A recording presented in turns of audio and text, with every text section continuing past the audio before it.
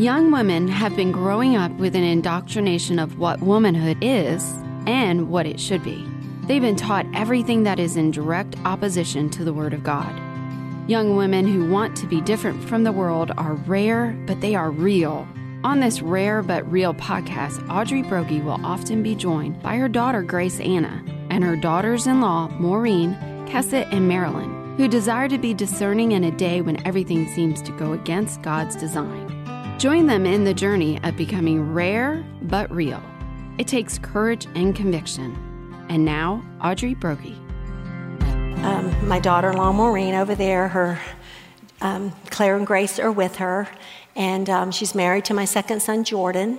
They met when they were 9 years old because my sons started picking strawberries at her father's farm, and I wanted them to work. and that's when they met. But as we like to joke around, they started talking when they were 15. Maybe Jordan was still 14 when y'all started talking. Anyway, and then it's like you know right away. If you know your kids, you kind of think you know where this is going. But we had a lot of rules, which they appreciate now. But anyway, and I'm sure she'll share a little bit more about where she is in her stage of life and all the stuff she will do. But I love her like a daughter, and you will be blessed by hearing from her. Okay, ladies, I'm going to go ahead and get started.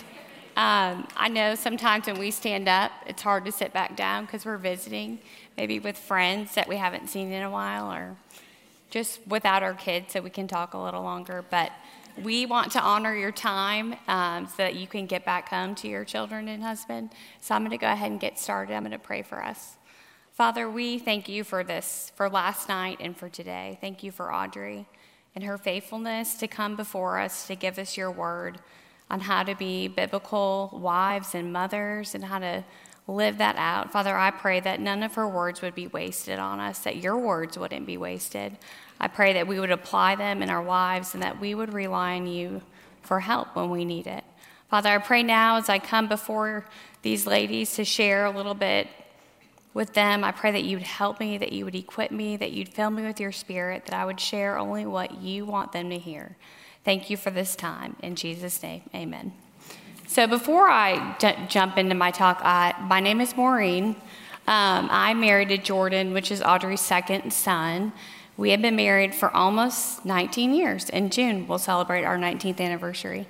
As Audrey mentioned, we've been talking, and we're still talking, thankfully, since we've been, in a relationship since Jordan was 15, and I think I just turned 16. Because I remember when he, defined the relationship was the night before I turned 16. He gave me a gift card to this store called The Closet. I don't know if any old Beaufortonians remember The Closet in Cross Creek Shopping Center, but that's when I knew it was official. And since then, we have gone on. We have had 5 children. Jack is 16. He'll turn 17 in May. Luke has just turned 15 last week. Claire is 13. Grace is 11. And Jane would be 8 if she was still here with us. She unexpectedly died almost 7 years ago now. In July will be 7 years. And so what I want to share with you today, in fact, I entitled my talk, Seasons of Hardship. And a lot of this is very applicable to being a wife and a mom, or a single lady, a young lady, a college lady, because the Bible is clear to tell us that trials will come. And so I am so confident that in a room this size and with the live stream running, that there are plenty of you who have experienced hardship. You're either walking through a hardship right now, you've just come out of one, or you're going to go through one soon. And sometimes these hardships come without warning. And so we have to be ready. But maybe you felt like this life isn't what you expected. You've been walking with the Lord faithfully and obeying him, and then something happens in your life that changes things forever. Maybe you've even found yourself asking the Lord, why me? Maybe you're walking through a difficult season in parenting. As Audrey just talked about, we can have seasons with rebellious children. We can walk through seasons of making decisions for our children that are hard. We can walk, as I have older children now, thinking about college decisions, all these different things that can become hard if we're not walking with and relying on the Lord. Maybe you've just received a grim health diagnosis for yourself, your child, or even your husband. Maybe your spouse was laid off from his job recently. Maybe you've walked through divorce and you've come out on the other side of that and you feel broken and lost. Maybe you have a strained relationship with your parents or a friend. Maybe you are single and you long to be married. Maybe you're married and you long to have a baby and God has not opened your womb yet. Maybe you've experienced many miscarriages. Or maybe you've experienced a parent's worst nightmare, which is to lose a child. So no matter where you are or what you've been through, or maybe I also want to say, maybe you're in here and you're young and you haven't really experienced a lot of hardship yet. Praise God for that, because He's shaping you and pruning you as you walk with Him, and He's preparing you for those times. So whatever hardship you're in, God has not left you. He sees you, He hears you, He is available to help you. Deuteronomy 31:8 says, "The Lord Himself goes before you, and He will be with you. He will never leave you nor forsake you. Do not be afraid. Do not be discouraged." Do you believe this? As a Christian woman, do you believe that God is with you? That He hasn't left you, even when it feels so dark sometimes? My prayer is that our hearts will be open to what the Lord has for us in our life. Ladies, we have been given God's word, written in a book called the Bible, that should be our lifeline. We should be clinging to God's word for dear life, longing to read the next pages, to know what Audrey just talked about, all the people who have gone before us. And by the way, all those hardships that I've just mentioned are in the Bible, so you can read about them. Whichever one you're going through, you can usually find it. Psalm 119:105 says, "Your word is a lamp unto my feet and a light unto my path." Most of you are very familiar with this verse. You probably even know the tune of the song or the music that it's set to, which I don't sing, but "Thy word is a lamp unto my feet and a light unto my path." But I'm going to read the rest of it, not sing it. It says, "When I feel afraid and I think I've lost my way, still you're right there beside me. Nothing will I fear as long as you are near. Please be near me to the end. I will not forget your love for me, and yet my heart forever is wandering. Jesus, be my guide and hold me to your side, and I will love you to the end. Thy word is a lamp unto my feet and a light unto my path." You've probably sung that little verse to your children before, maybe to yourself. But again, do you believe it? Do you really seek God's word as a light unto a lamp unto your feet and a light unto your path? Is that where you go? Who do you turn to? What do you turn to when you experience things? If you were told that there was $1 million buried in your backyard, say Claudia sends you off with that, go home and find the $1 million buried in your backyard. I guarantee you, all of you would gather up all of your family and friends, start digging until it was found. Am I right? I know I would. And why would we do that? Because we want the treasure. We want all that. But guess what? We have more than money in God's word. We have more than any of the riches of this world. We have great wisdom and truth to lead us and to guide us. So why don't we search out God's word like we would if we heard there was treasure buried in our backyard? Why don't we search this out and open this when hardships come? Or for that matter, when blessings come, why don't we thank the Lord for the things that He's given us that we're thankful for? Psalm 19:7-10 says, "The law of the Lord is perfect, restoring the soul. The testimony of the Lord is sure, making wise the simple. The precepts of the Lord are right, rejoicing the heart. The commandment of the Lord is pure, enlightening the eyes. The fear of the Lord is clean, enduring forever. The judgments of the Lord are true, they are righteous altogether. They are more desirable than gold, yes, than much fine gold, sweeter also than honey and the drippings of the honeycomb." And then 2 Peter tells us, which Audrey's referred to this throughout this conference, 2 Peter 1:2-3, Grace and peace be multiplied to you in the knowledge of God and of Jesus our Lord, for his divine power has granted to us everything pertaining to life and godliness, through the true knowledge of him who called us by his own glory and excellence. Did you hear that? In this book we just read, everything we need for life and godliness is pertained. And I know I can stand up here and say this to you today. Read your Bibles, ladies. Some of you will leave here encouraged and start a quiet time, but I would encourage you to ask the Lord to help you to remain on, to not lose heart in that. Ask him if God's word is not sweeter than the honeycomb to you. Beg him that it would become that way. And the more, I think Audrey said, the more we obey God, the more we love God, the more we desire to obey him. And I would add to that, the more we are obeying him and loving him, the more joyful our lives will be. Even in the hard decisions, God's going to give us that peace. So point number one was we have to know our Bible and be a student of it. Point number two is hardships will come. The Bible is very clear that the trials will come to all believers. It's not if, but it's when. And if we're truly students of God's word, we will know this truth and we won't be surprised. We won't have the wind knocked out of us when they come. 2 Timothy 3:12 says, indeed, all who desire to live godly in Christ Jesus will be persecuted. John 16:33 says, these things I have spoken to you, so that in me you may have peace. In the world you have tribulation, but take courage, I have overcome the world. James 1:2-4, as Audrey's already read to us, consider it all joy, my brethren, when you encounter various trials, knowing that the testing of your faith produces endurance. And let endurance have its perfect result, so that you may be perfect and complete, lacking in nothing.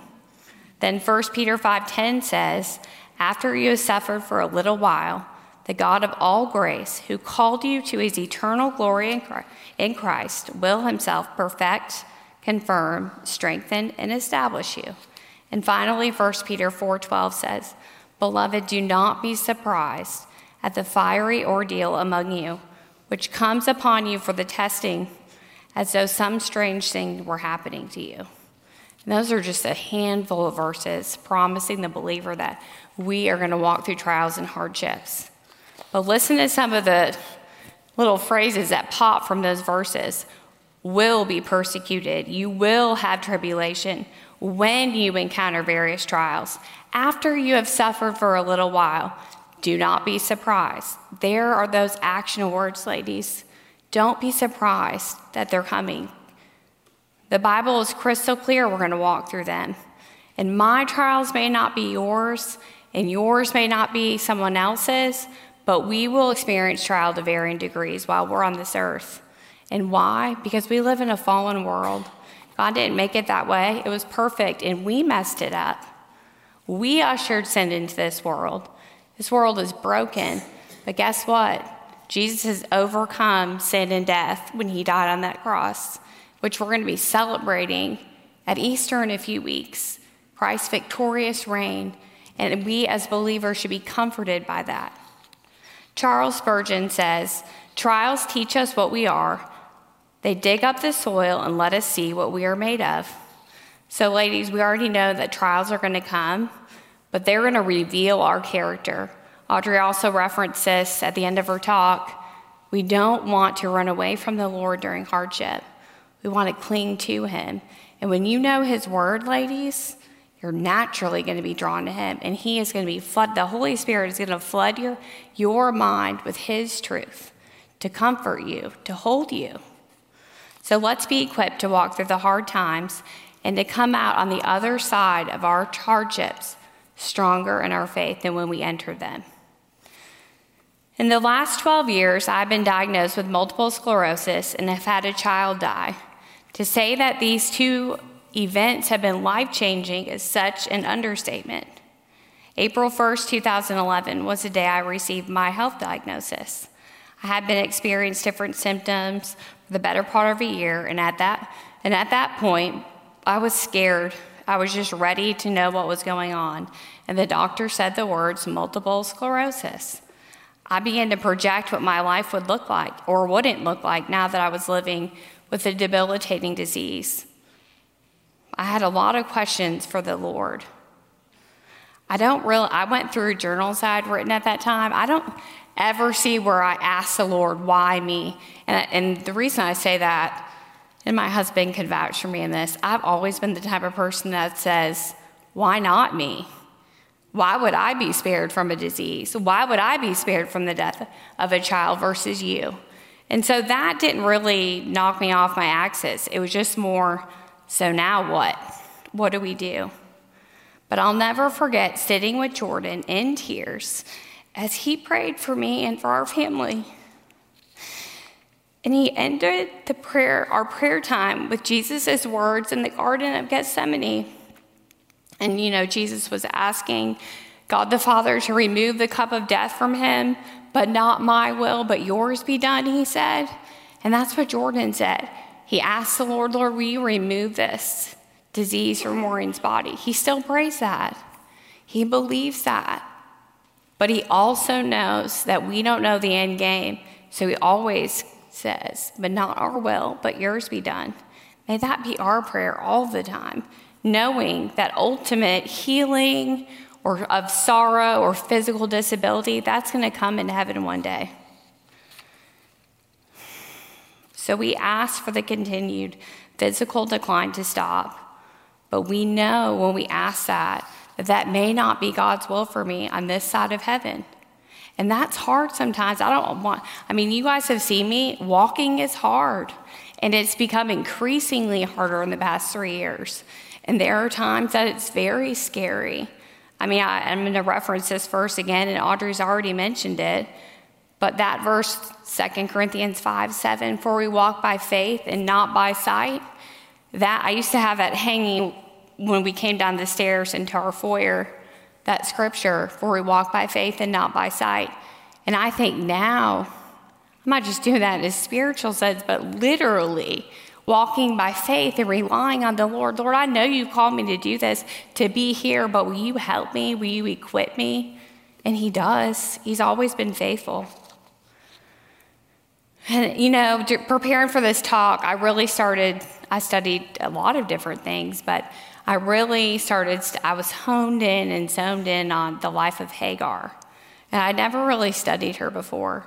I listened to some sermons about her, but we don't have enough time to go into all the things about her, but in all the different meanings of the covenant child and the child of the bondwoman. So I won't do that. I'll save that for Pastor Carl.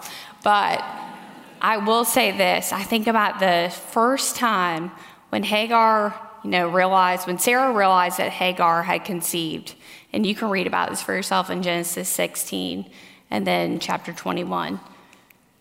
When Sarah, who wanted desperately to have that promised child, she went ahead of the Lord and she convinced her husband to have a baby with her handmaid. And Hagar conceived.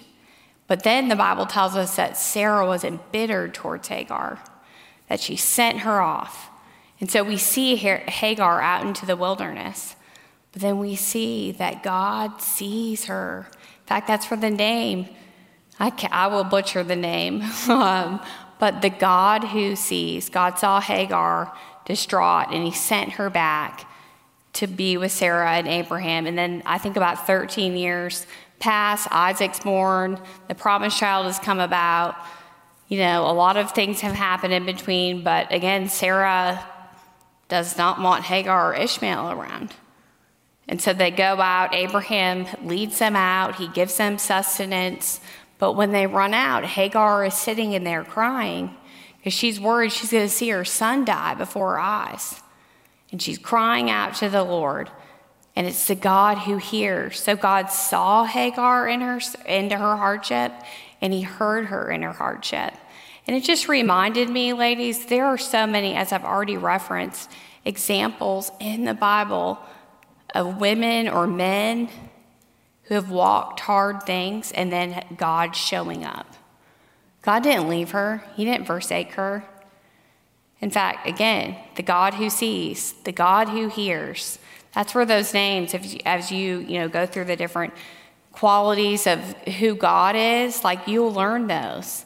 And that is something to remember. Like, don't ever not take your hardship before the Lord in prayer, because he hears you. He loves you. So here I am, knowing that God sees, knowing that God hears. I have this disability. It's really hard. But I'll tell you, ladies, I have to make a daily choice not to sit in my inabilities, because I am so confident that as long as the Lord has me breathing, that I have a clear purpose. And my purpose isn't just to sit home and feel sorry for myself. And it's not that I've never felt sorry for myself, so I'm not going to tell you that. But as soon as I take my eyes off the Lord and put them in pity Maureen mode, everything just crumbles. And so, ladies, whatever you're facing, that list of things I rattled off, and I know there's many more things, don't take your eyes off of the Lord. Don't make it about you. As soon as you start thinking, wow, all I've been thinking about is poor me. Oh, my life stinks. If it was like this, it would be so much better. If only I could walk, I'd be a better mom. If I could do this, I'd be a better wife. But you know what? That's not true. Because God is God no matter what my set of circumstances are. It's my job to rely on him and to trust him for what he's doing. And I don't always understand or see right now what God is doing. And some of it I may not until I get to heaven one day. But I know that he's doing something in my life. And I know that it's my call. And it's your call, ladies. You're here. Your job is not just to sit at home and do nothing. You have your clear roles. So do them. Own them. Ask the Lord to help you with them. 2 Corinthians 12:9 says, "My grace is sufficient for you, for power is perfected in weakness. Most gladly, therefore, I will rather boast about my weaknesses, so that the power of Christ may dwell in me." God's grace is sufficient for us. Do you believe that? As believing women, and maybe some of you in here are not, and I would urge you that if you don't know the Lord, don't leave here without finding out how to do that. God sent Jesus, his one and only Son, to die for you, to die for me, to take away the punishment that our sin deserves, which is death. And you can have eternal life with him. You can have the assurance of hope and an eternity in heaven right now. You don't have to put that off. You don't have to wait. And even if you're in here and you think, oh, I've been at this church for 10 years, and I've heard Pastor Carl preaching the gospel, and I thought I was a Christian, but maybe I'm not. It's not too late. Today is the day of salvation, ladies. It is. And some of you, I'm sure God brought here to hear Audrey sharing the gospel all throughout her message, or to hear me now. Don't ignore the Holy Spirit's prompting. God wants your heart. He desires no one to perish, but for all to come to repentance. So let the Lord work through your hardships. You want to become more like him. So our point 1 is we must know God's word and obey it. Point 2 is a reminder that hardships are going to come. And I will tell you, your hardships will be I don't want to use the word easy, but easier to walk through when you know God's truth. When you cling to that. He wants you to do that. But then July 24th came, 2016, the worst day of my life and my husband's. Our daughter Jane unexpectedly died in her sleep. Our lives have forever been changed. Jane's death has been so hard. So many things changed after her death. So many things in our lives changed. So many things we assumed or thought, they weren't God's plans. But you know what I've been able to rest in? Jane's death was not in vain. I've had people kind of allude to, if a little kid dies, it's not too bad because they weren't really doing much for the Lord. But that crushes me every time I hear that, because Jane Amanda Brogie's life was not in vain. And it was 21 months. But that little girl, she would sing praises to the Lord. She would bebop around the house, her in her car seat, doing it, and she loved him, and she is with her Savior now. That doesn't mean that the sorrow for us is not still here. But I will tell you, almost 7 years later, God has lifted that boulder that used to lie on my chest for years after she died. I've seen God's goodness. I would never choose it the way that it's come about, but I've seen it, and I'm here to testify to you. And that I would imagine most of you in here are mothers, and I hope that never happens to you, that you have to lose a child and bury a child. But it's a reality, ladies. It happens all the time. In fact, I think a longtime church member is burying their son right now as I speak. And something they never would have expected. Things just change like that. But you know what doesn't change? Is the God we serve. The Bible tells us he is the same yesterday, today, and forever. He is our solid rock. He doesn't change. So I'm sharing some of these really hard trials with you. And I mean, I've just focused on two of the hardest ones that I've walked through and I'm currently walking through. But there are many. Don't think, oh, well, that's not really a trial. If my baby won't sleep at night. No, whatever is hard for you right now, God sees and he cares about. So if you're up with your first baby and you're up all night for 2 nights in a row and don't know how to put him or her to sleep, that is hard. But guess what? God's going to help you get through it. And you calm yourself and rely upon the Lord, and he's going to help you. And then I know sometimes as new moms, it's kind of irritating to hear, the days are long, but the years are short. But I promise you, with an almost 17-year-old, that is so true. And it doesn't feel short when you're rocking the baby that will not quit screaming. And you're like, why? I think I've done everything. It doesn't. So that could be your trial. Whatever your trial is, God sees, he knows, and he cares. He cares more than you do. He's with you. Audrey actually read this passage towards the end of her talk. Matthew 7, about the 2 houses that the foundations were built on. One man built his foundation on the sand, the other on the rock. The winds came and they blew. The one on the sand crumbled. The one on the rock withstood the test of the winds and the hardships in life. And I just want to say, Lord, I am thankful that my foundation, that my husband's foundation, that our now 4 living children's foundations are on Christ. Because no matter what has come our way, we have stood through it. Yes, it's been hard. Yes, there are times that I just think, Lord, I can't take anymore. But then he picks me up, or he sends a friend, or he has a text come in or a call to encourage me to keep walking the walk of faith. That's how God works. He sees, he knows. My third point is, don't waste the hardships God has allowed into your life. I'm confident that as long as the Lord gives me breath, I'm to be living for him. And ladies, that's true for you too. That's not just for me. There's a lady I know. She says, as long as you have a pulse, you have a purpose. We all in here have a pulse right now. So we all have a clear purpose. 100%. So don't lose that. But for me, God's called me to be a willing servant of his. He's called me to be Jordan's wife. He's called me to mother Jack, Luke, Claire, and Grace, and to that, he called me to be Jane's mother for 21 months. He's called me to be a friend, to be faithful and serve in my church and use my gifts that God's given me. He's called me to enjoy the life he has blessed me with. And I don't want to forget that, because there has been so much blessing in my life, so much good, that we don't want to get bogged down in the bad and the heavy and forget the good things God has given us. And that sometimes alone, ladies, to get out of yourself, when you're just stuck in I call it a little funk, you need to start rattling off all of your blessings, and it quickly shifts your mindset, your mentality.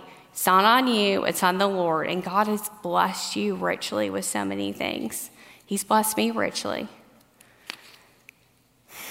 But things are hard. Another point that I really want you ladies to learn in not wasting your hardship is that Satan wants you to waste it. Satan wants to swoop in and take away your joy. He tells you and me to stop all those things because I've been given a hard life. Don't live for the Lord, Maureen. God's, your daughter died. You can barely walk. Why are you faithful? What's he done for you? That's what Satan tells me. He tells me to sit and feel sorry for myself. Satan tells me to stop being a godly wife and a mother. But God tells me in John 10:10, the thief comes only to steal and kill and destroy. I came that you may have life and have it abundantly. So don't give Satan a foothold in your trials. The Bible calls Satan the father of lies. Ladies, your family needs you, regardless of what hardship you're walking. It's not an accident that the Lord chose you to be your husband's wife and your children's mother. They need you. God picked you for these roles, knowing the trials you'd walk through. And he invites us to come to him and to express our fears and our challenges. Allow God to be the comforting balm of your heart and speak truth from his word into your trial. And I'm not here to sugarcoat hardships, lady, because they're not easy. Hardships are hard. That's why they're called hardships. But God calls us to faithfully endure until the end. We are not to fold up or rust out as soon as adversity strikes. Listen to what Paul wrote to the Corinthians. Therefore, we do not lose heart, but though our outer man is decaying, yet our inner man is being renewed day by day. For momentary light affliction is producing for us an eternal weight of glory far beyond all comprehension, while we look not to the things which are seen, but at the things which are not seen. For the things that are seen are temporal, but the things which are not seen are eternal. Ladies, when I sometimes read that verse, I bawl my eyes out because I say, Lord, this doesn't feel momentary. This doesn't feel light. This feels like forever and very hard. But God can handle that. You go before him and be honest with the Lord. But guess what, ladies? This earth, 2 Corinthians 5 tells us all about how this is our tent that we're walking through, that our home is in heaven. It's not here. So, in this verse, really, in these verses, did you hear those words? Do not lose heart. Do not lose heart. Don't give up. I don't know about you, but I don't want my children I want them to be able to learn from me. And I want them to be able to say, my mom didn't lose heart. Yes, she walked a hard road for some things. Yes, there were times that she was at what felt like the end of her rope. But I want my children to see me being faithful. I want them to see me pointing them to God's word and his promises, and to not become bitter at God for the things he's allowed into our family. I worry sometimes, am I embarrassing my kids by my walk? They've had so much in their young years that they've endured, but then I stop. I'm like, that is a lie from Satan. My kids love me. They love my husband. I know, I see their walks with the Lord. Yes, they've endured much, but they've been given so much, and they're walking faithfully. They're not perfect children like none of us are, but they love the Lord, and they see that in us. So don't lose heart. And even in the times when your hardships seem heavy and forever, bring that before the Lord. And then sometimes I think of, and Audrey also read this passage, which, by the way, I told her last night, I said, most of the verses you're quoting, I'm quoting. And she was just like, it's okay, it's God's word. It doesn't return void, and God's word is living and active. So obviously we really all needed to hear these verses today. But I always think of Philippians 4:5-8. Let your gentle spirit be made known to all men. The Lord is near. Be anxious for nothing, but in everything, by prayer and supplication, with thanksgiving, let your requests be made known to God. And the peace of God, which surpasses all comprehension, will guard your hearts and your minds in Christ Jesus. And then he goes on to say, finally, brethren, whatever is true, whatever is honorable, whatever is right, whatever is pure, whatever is lovely, whatever is of good repute, if there's any excellence, and if anything worthy of praise, let your mind dwell on these things. You see, the things that I can get worried about are coming from Satan. They are lies. Remember, John 8 tells us he's the father of lies. And I must choose to put aside the lies. And as soon as the lies come to mind, I need to dwell back on the truth. What did Philippians 8 just tell me? Whatever's true, honorable, lovely, good, right, pure. Those are the things our minds are to be dwelling on. And that doesn't mean that the hardship isn't hard. But it's not true for Satan to cast into your mind that God doesn't love you because he's allowing it. That's a lie, ladies. Don't believe it. And my children are such a picture of God's faithfulness to me. As I've already said, they've endured so much at their young ages, but God's using all their hardships to shape them. And the hardships that have come into our family's lives, they don't define who my children are, but they are shaping them. They don't, just like MS doesn't define me. I don't need to walk up and say, hi, I'm Maureen Brogy and I'm disabled. Like, yes, that's true. It's a byproduct of living in this fallen world. Right now, I do have a disability. That doesn't define me. Don't let your hardships define you. Don't do that, ladies. As soon as you do that, everything gets harder. So remember that verse, for now we walk by faith and not by sight. We walk by faith and not by sight. And you have to keep that in your head. You have to memorize God's word. You have to know it. And so I would also encourage you in not wasting the trials. Well, you need to know some trials that happen to real people in the Bible. These aren't just stories as in they're not real. The Bible is true and it's good, and these are men and women who've gone before us. So read to your children the stories of Joseph and Moses and Daniel, Esther, Ruth, and Job. They each experienced so much hardship, but they continued to walk with the Lord. And when you're reading about those saints, look at the ways that they struggled and then the ways that God showed them mercy and kindness and gentleness. It was okay for them to struggle, but it wasn't okay for them to stay in their struggles. The Lord was with them through each trial. They didn't lose heart. They were faithful to the end. And that should be our prayer for ourselves and for our children, that we would be faithful to the end. Ladies, we're just stewards of our children that God's given us.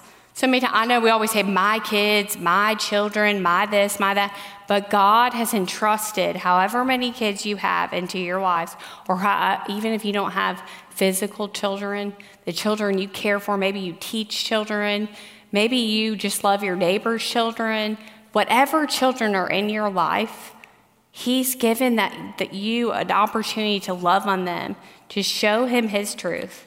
So don't waste those trials.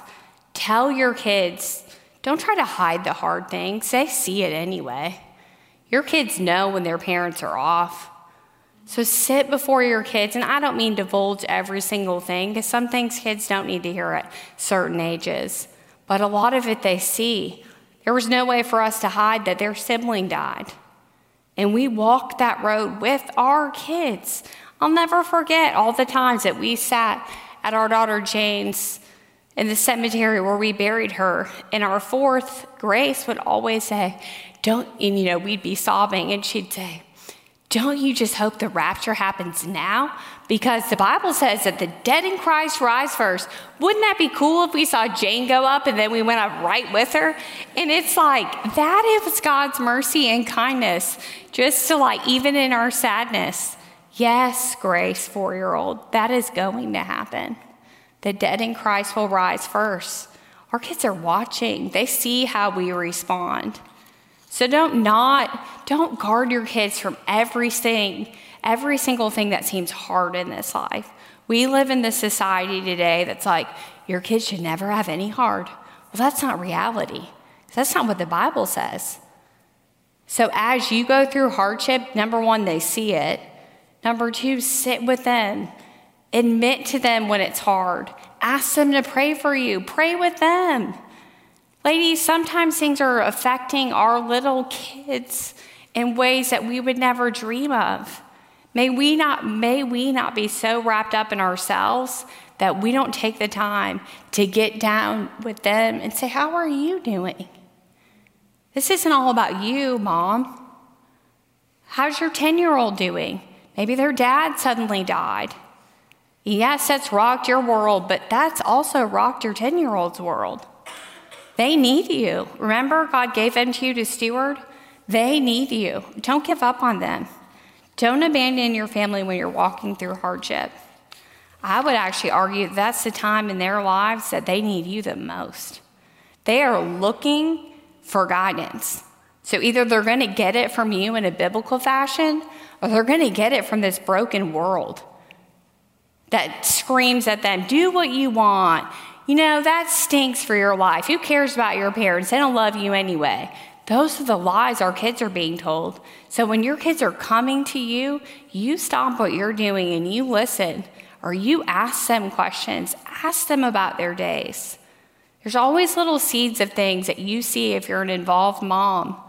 Sometimes I just tell my kids when I ask them, how was your day? And, some of them have 50 things to say and others have nothing to say. And that's fine because we're all made differently. But then, a week will go by and I'll find something out and I'll be like, oh, that's probably what was bothering you that day when you didn't tell me what happened at school, huh? And they're always like blown away by, how did you know that?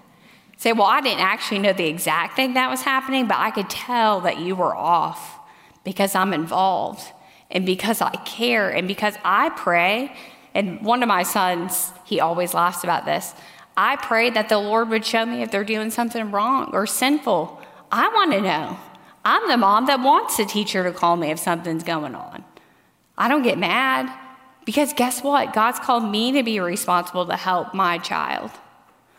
And thankfully, I haven't been called by any teachers yet, but I'm proclaiming that publicly now that I invite that. If there's something with one of my kids that is off, that I would want to know because I have to help them. So your trials don't waste them. Don't waste them and don't give up on your family.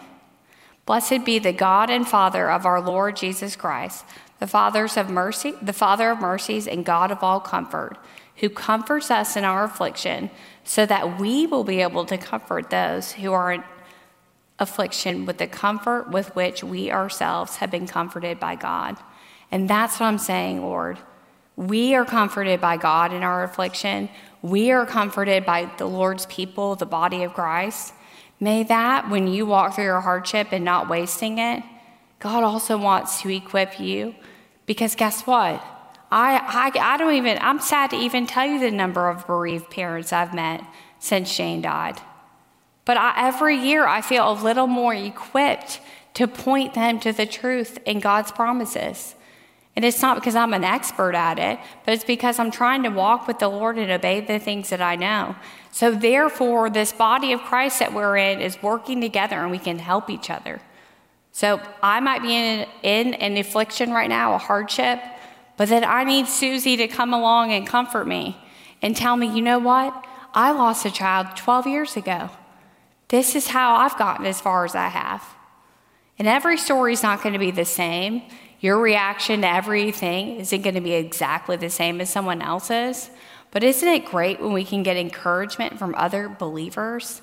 Believers who have walked the road ahead of us, that can look back and help us. In the same way that we read Hebrews 11, all of those men and women listed, we can look at their lives and be encouraged because they stayed faithful. They didn't lose heart. Point number 4 is to do the next thing. So when you're doing the next thing, you won't waste the hardships you're experiencing.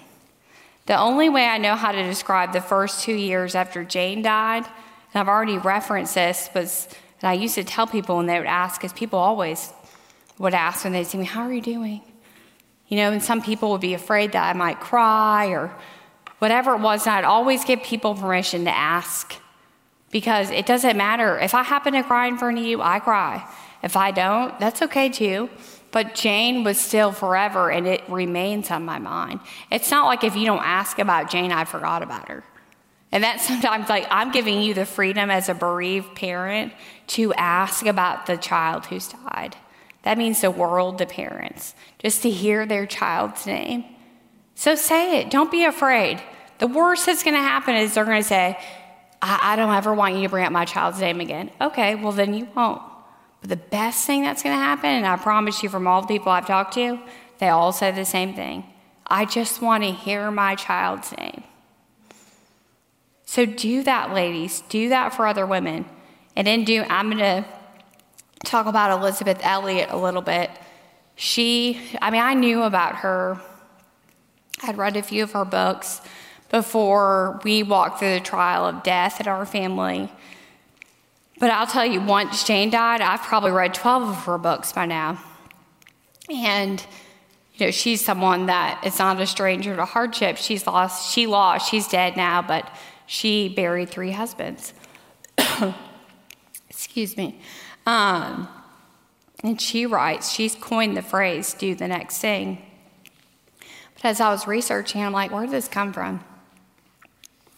Claire, I'm going to say this for you. I always tell my kids when I ask them, where'd you hear that? Where'd that come from? And they say, I don't know, I just thought it or said it. And I always say to them, you got that idea or that song or something from someone. Like it didn't just pop in your head. And I'm mainly throwing that out because Claire is sitting in here. They always joke me about that because they always say, Mom, why do you think nothing can be original? And I'm just like, well, I don't think at your age it is original. I think you heard that from someone. But anyway, I was just curious, like, where did Elizabeth Elliot, when did she start saying, do the next thing? And I read that she got that phrase from an old poem, which I'm going to read to you. It says, from an old English parsonage down by the sea, there came in the twilight a message to me. Its quaint Saxon legend, deeply engraven, hath, it seems to me, teaching from heaven. And on through the doors the quiet words ring, like a low inspiration, do the next thing. Many a questioning, many a fear, many a doubt hath its quieting here. Moment by moment let down from heaven, time, opportunity, and guidance are given. Fear not tomorrows, child of the King. Trust them with Jesus and do the next thing. Do it immediately, do it with prayer. Do it reliantly, casting all care. Do it with reverence, tracing his hand, who placed it before thee with earnest command. Stayed on his omnipotence, safe underneath his wing, leave all results, just do the next thing. Looking for Jesus ever serene, working or suffering be thy demeanor. In his dear presence, the rest of his calm, the light of his countenance be thy psalm. Strong in his faithfulness, praise and sing. Then as he beckons me, do the next thing. So now I know where she got that from. And it was an old Scottish poet who wrote that. But I'm so grateful that the Lord gave Elizabeth Elliot those words. Through that poem, do the next thing, because she writes about that often. In a lot of her books, you'll see her say, do the next thing, or I did the next thing, or I had to take my mind off of what was behind. I had to do the next thing to keep going. And I share that with you, ladies, because in those early days of deep grief, when things were so dark and so heavy, the only thing that was getting me through with the Lord was doing the next thing. I still had a husband. I still had my 4 living children. So yeah, I still had to get up. I still had to take care of them. I still had to drive them places. I still had to tuck them in at night. I still had to pray with them. They still would get mad at each other and fight, and I had to break those up. And sometimes I'm thinking, Lord, why are they fighting right now when I'm sad? But guess what? God called me to do the next thing. And that, again, what I was referencing a little bit ago, get out of yourself. Do the next thing. That's going to help you. Get out of your hardships. So then as the days move forward, God was near and he still is.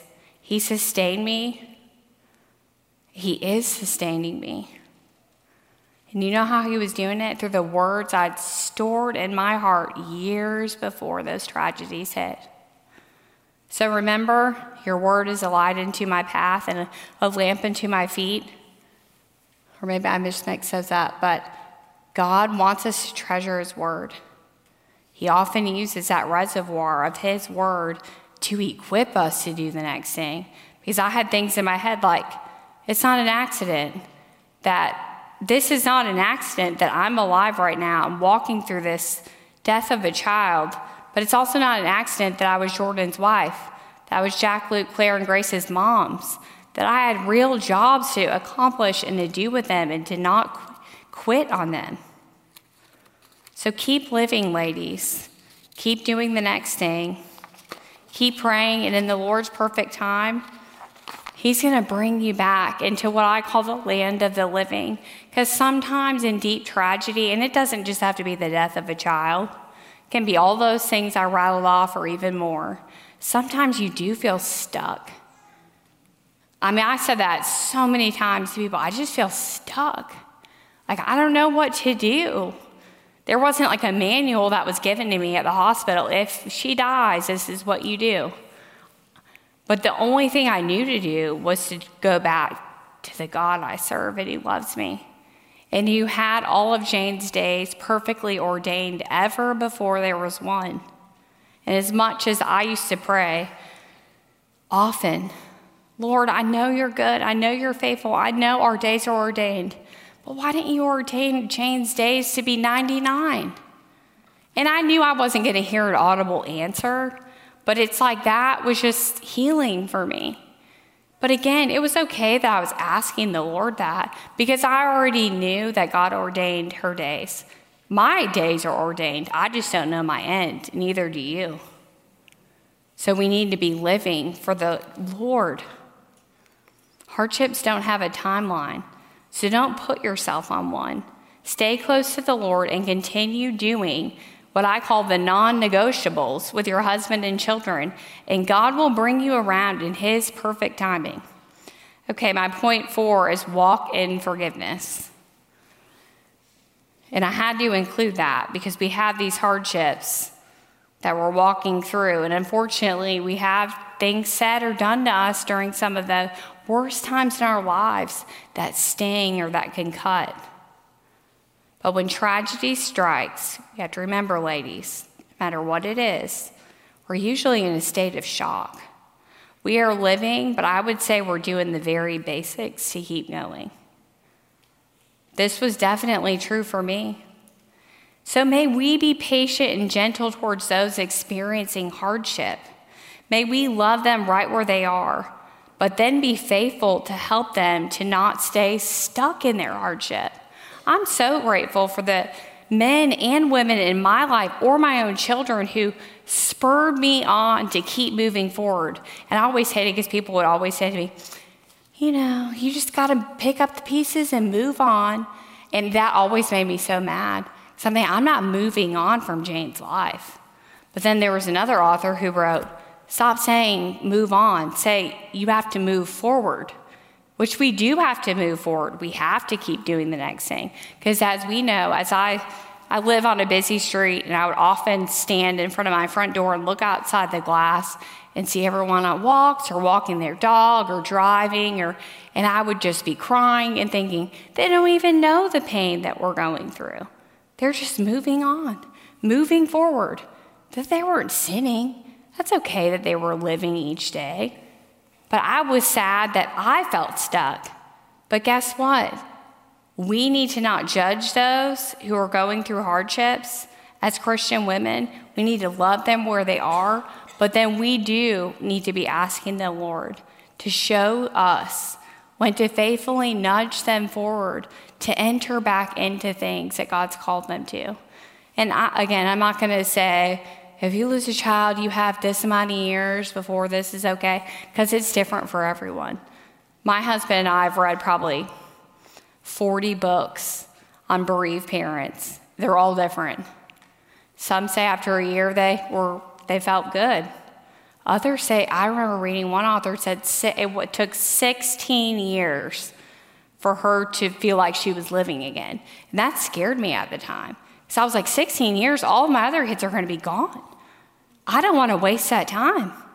I remember in those early days saying, Lord, I don't want this to be 16 years of this disabling, heavy, sharp, painful grief. But it wasn't. And it hasn't been, because I trusted that with the Lord. And my husband and I had pastors or godly people come alongside us when they felt like we were ready. Not that we were over it, but like, hey, you are ready to come back and be involved in this. Yes, it's going to look different because your life will never be the same after a hard trial. And hopefully it's because you look more like the Lord, not less. But some people will hurt you, ladies. It's just the reality. But I also want to tell you this, after 7 years of having little comments or jabs here or there said to me. In fact, I started to type out some things that really hurt me that had been said to me. But the Lord just stopped me in my tracks. And 1 Corinthians 13 was ringing in my head, do not keep a record of wrong. And then in Matthew, when, the Pharisees go before the Lord and ask, or wasn't the Pharisees, how many times should we forgive? And he says 70 times 7, which is basically an infinite amount of times. And I thought, I don't need to sit before these ladies today and rattle off my grievances. What good is that going to do? Maybe it'll give me a momentary, oh, I feel good, I shared that. But that's not good. So even in preparing this talk, the Lord was working and convicting my heart that you don't need to share that. Ladies, you know at your stage and age what it's like to be hurt. But people are always going to hurt you. And you know what? You're going to hurt people. But I will tell you this, when people are walking through hardships, usually their intent is not to hurt you.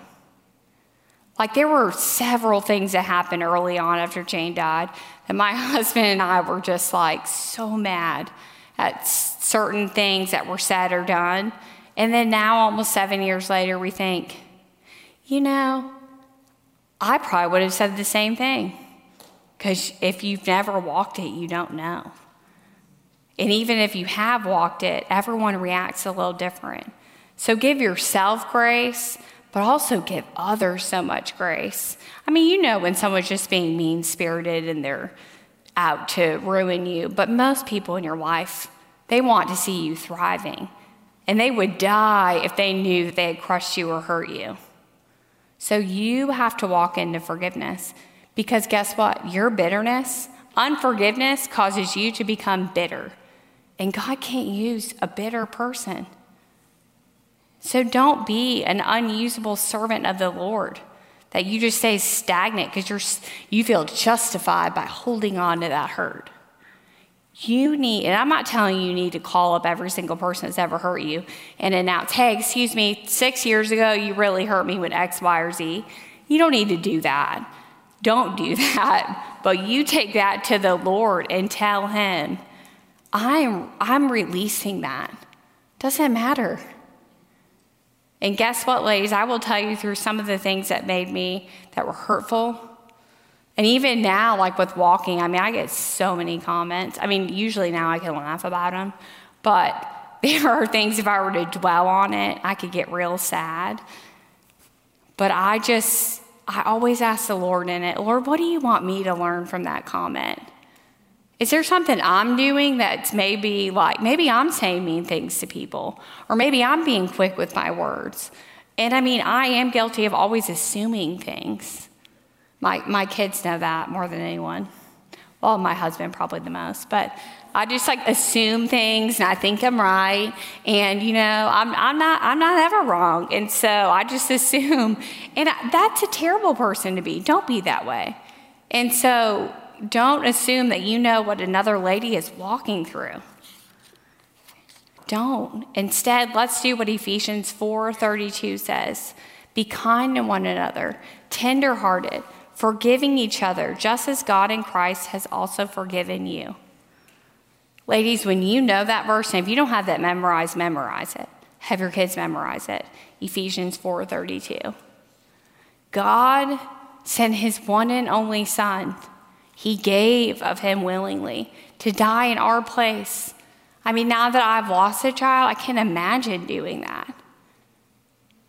But God did that for me, for you. So when you know that you've been forgiven of so much, who are you to withhold forgiveness from someone else? So maybe there's someone you need to go home to today. Maybe you have bitterness towards your husband. Because as Audrey was talking about, he hasn't met your needs. It made me laugh so hard when she said the thing about, it's sad for our husbands because we get mad at them, but they don't even know that we're mad or what we're mad about. And we just assume that they should know and fix it. And then they ask and we say, nothing's wrong.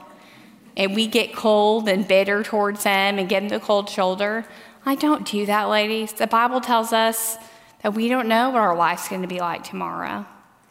We're here one moment and gone the next. The Bible says we're here 80 years, 70, 80 if due to strength. Obviously, we know people who've lived way shorter and men and women who've lived way longer. But you don't know when your last breath is going to be.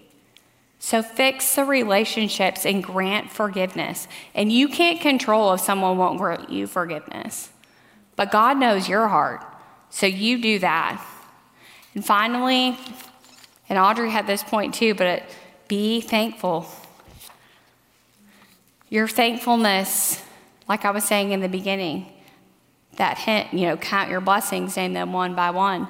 Count your blessings, see what God has done. Because there's so many more blessings and hardships, ladies. I mean literally name down, like, thank you, Lord, that I have a roof over my head. Thank you, Lord, that I have, fresh air to breathe. Like, there's so many basic things that we take for granted. But be thankful for those things and your heart's going to change. And I know that God has a real purpose and plan for all that he has done and is doing and will continue to do in my life. I believe Romans 8:28, which says, and we know that God causes all things to work together for good to those who love God, to those who are called according to his purpose. And remember, causing things to work together for good, that's God's definition of good, not ours. Because if you start inserting what you believe is good, it's usually not what God has. Yeah, some things are, but don't try to put God in a box. You don't know all the secret things that God's up to, that he's doing, so just trust him with it. You will have so much joy in your life if you relinquish that to the Lord. And sometimes it's hard to really believe that any good could come out of a really hard trial. But you ought to keep rehearsing verses in your head. Keep rehearsing truth. And you're going to believe it. You are. And before you know it, you're going to be helping someone else walking through a hardship. And you're going to be saying the very things that you had a hard time grasping years before. But that's how God works. Believe him. Take him at his word. And, as we close, there's so many things I'm thankful for. Thankful for my salvation and the God I serve and the God who sees and hears Maureen's life. Every detail. He doesn't sleep. He doesn't slumber. Isn't that pretty cool that we can go to him in prayer anytime, anywhere, and he is there? That's probably a question my kids have asked me that before, some of them. How does God hear all the prayer requests of all the Christians in the world? And my answer is, I don't exactly know. I know God's all powerful and that he can do anything, but and they'll say, well, I'll just have to ask him that when I get to heaven. And they will. A lot of things that we don't fully understand now will be crystal clear when we get to heaven. But I'm thankful. I'm thankful for my husband, Jordan, who has loved me so tenderly. He's been so faithful to me. He's kept all of our marriage vows. And as a side note, I'm just so thankful that we didn't make up some dumb marriage vows. There was this movie I watched 15 years ago, and I remember one of the lines in the movie was, and I love you more than my red velvet cupcake. And it was just how stupid is that? But those are the type of marriage vows that men and women say to each other today. And then we wonder why marriages crumble. Because I think most people are like me. I like red velvet, but I might not like it next year. So don't base your vows and your covenants on just silly, frivolous, fleeting things. But I'm thankful for my husband who has led me through the good and the hard. He's led our family. Tell your husbands that. Thankful for each of my children and all the things that they've taught me. And I'm thankful that I'm able to be their mom. I know that God perfectly chose me to be Jordan's wife and to be my kids' mother. I don't have to wonder. And I'm thankful for the body of Christ. I'm thankful for each of you. Even though I live in Atlanta and you live here, or there's some women from Charlotte, it doesn't matter. The body of Christ, when we come together, it's like we've known each other forever because we have the Lord, the common bond of our salvation in common. And it doesn't matter where we're from or where we came from or where we're headed to. The body of Christ is to be together and to help each other. So God is near, he cares, and he loves us. I'm going to read this verse to you as I close. It's from Habakkuk 3:17 and 18. Though the fig tree should not blossom, and there be no fruit on the vines, though the yield of the olive should fail, and the fields produce no food, though the flock should be cut off from the fold, and there be no cattle in the stalls, yet I will exult in the Lord. I will rejoice in the God of my salvation. The Lord God is my strength, and he has made me, my feet like hinds' feet, and makes me walk on high places. So you can insert your name in there. It says, though the fig tree should not blossom, though my legs don't work, Lord, though my child die, though I'm walking through all this hardship, Lord, I will exalt your name. You are my rock. You are my foundation. You are my strength. You have to declare this truth, ladies, because life will be heavy at times and hard. But God has overcome sin and death when he sent his son Jesus to die for us. And we have this eternal hope now that we will be with him forever. And I believe with every fiber of my being that when I get to heaven, I'm going to run to the Lord and run to Jane. And it's all going to be made right. It's all going to make sense. It is. Believe that, ladies. And as I'm going to pray for us, but one thing that's helped me a lot in the past 10 years is music. I love godly music that just honors the Lord. And unfortunately, I didn't really grow up with a lot of hymns because I became a Christian in my teenage years, so I didn't have this depth of childhood hymns in my reservoir. So I think now of a lot of music, that's not, they're not hymns, but they are God's truth and his words coming through. And so as I close this in prayer, a song is going to play. And I would just encourage all of you to sit, to be still, maybe even close your eyes to not be distracted, and ask the Lord what's in your life. What does he have for you? What are the things he wants you to go home with today and change or add? Or maybe, you're in a really good spot with the Lord, and this conference has simply served as an encouragement and affirmation. But may you be humble before the Lord and ask him that you wouldn't become prideful in that, and that your heart would stay soft for him and his ways, and that you're equipped and ready for when the hard comes. Father, I thank you for today. Thank you for last night. Thank you for these ladies that took time out of their days, out of their weekends. Father, I pray you'd bless them richly, that you would give back to them the time that they've been away, but it would be so much richer, so much fuller, that they would go home and be thankful for their husbands and their children and all that you've given them. Father, thank you for your word and your truth. May we never leave it. In Jesus' name.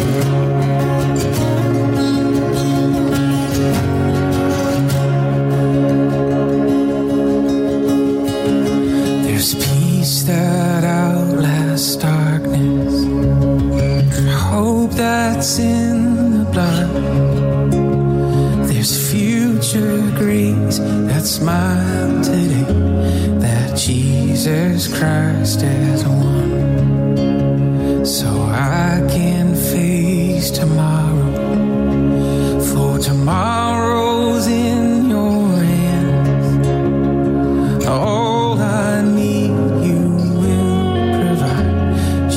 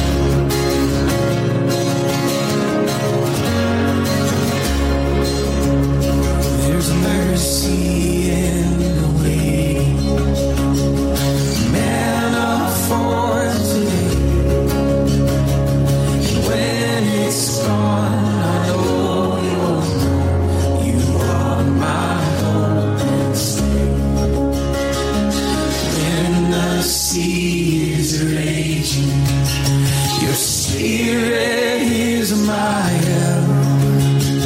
He'll fix my eyes on Jesus Christ. I'll say that it is well. Oh, I know that it is well. I'm fighting a battle you already won. No matter what comes my way, I will overcome. I don't know what you're doing, but I know what you've done. I'm fighting a battle you've already won.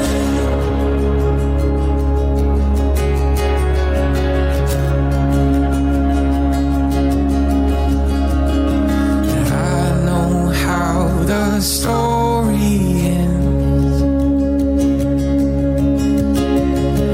We will be with you again. You're my savior, my defense. No more fear in life or death. All right, church, I know how the story ends. I know how the story ends. Be with you. We will be with you again. 'Cause you're my Savior and defense. You're my Savior, my defense. No more fear. No more fear in life or death. Hey, we can live today because we know about tomorrow. Here we go. I know how this story ends. We will be with you. We will be with you again.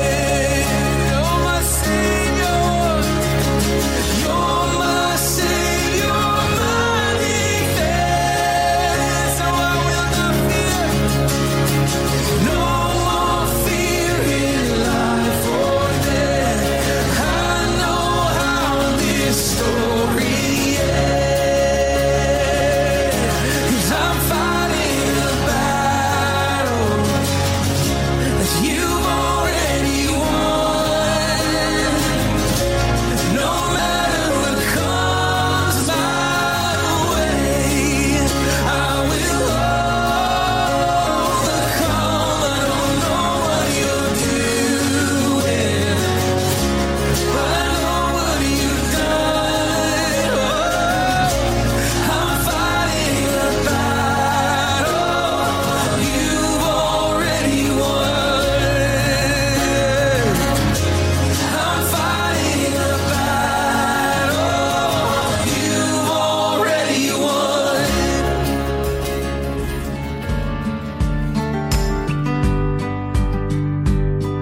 If you enjoyed this episode of Rare But Real, be sure to subscribe so you'll be notified when a new episode is posted. And share this podcast with friends. Follow Audrey on Instagram and Facebook at Mothering from the Heart. And listen to all her messages on the Search the Scriptures app.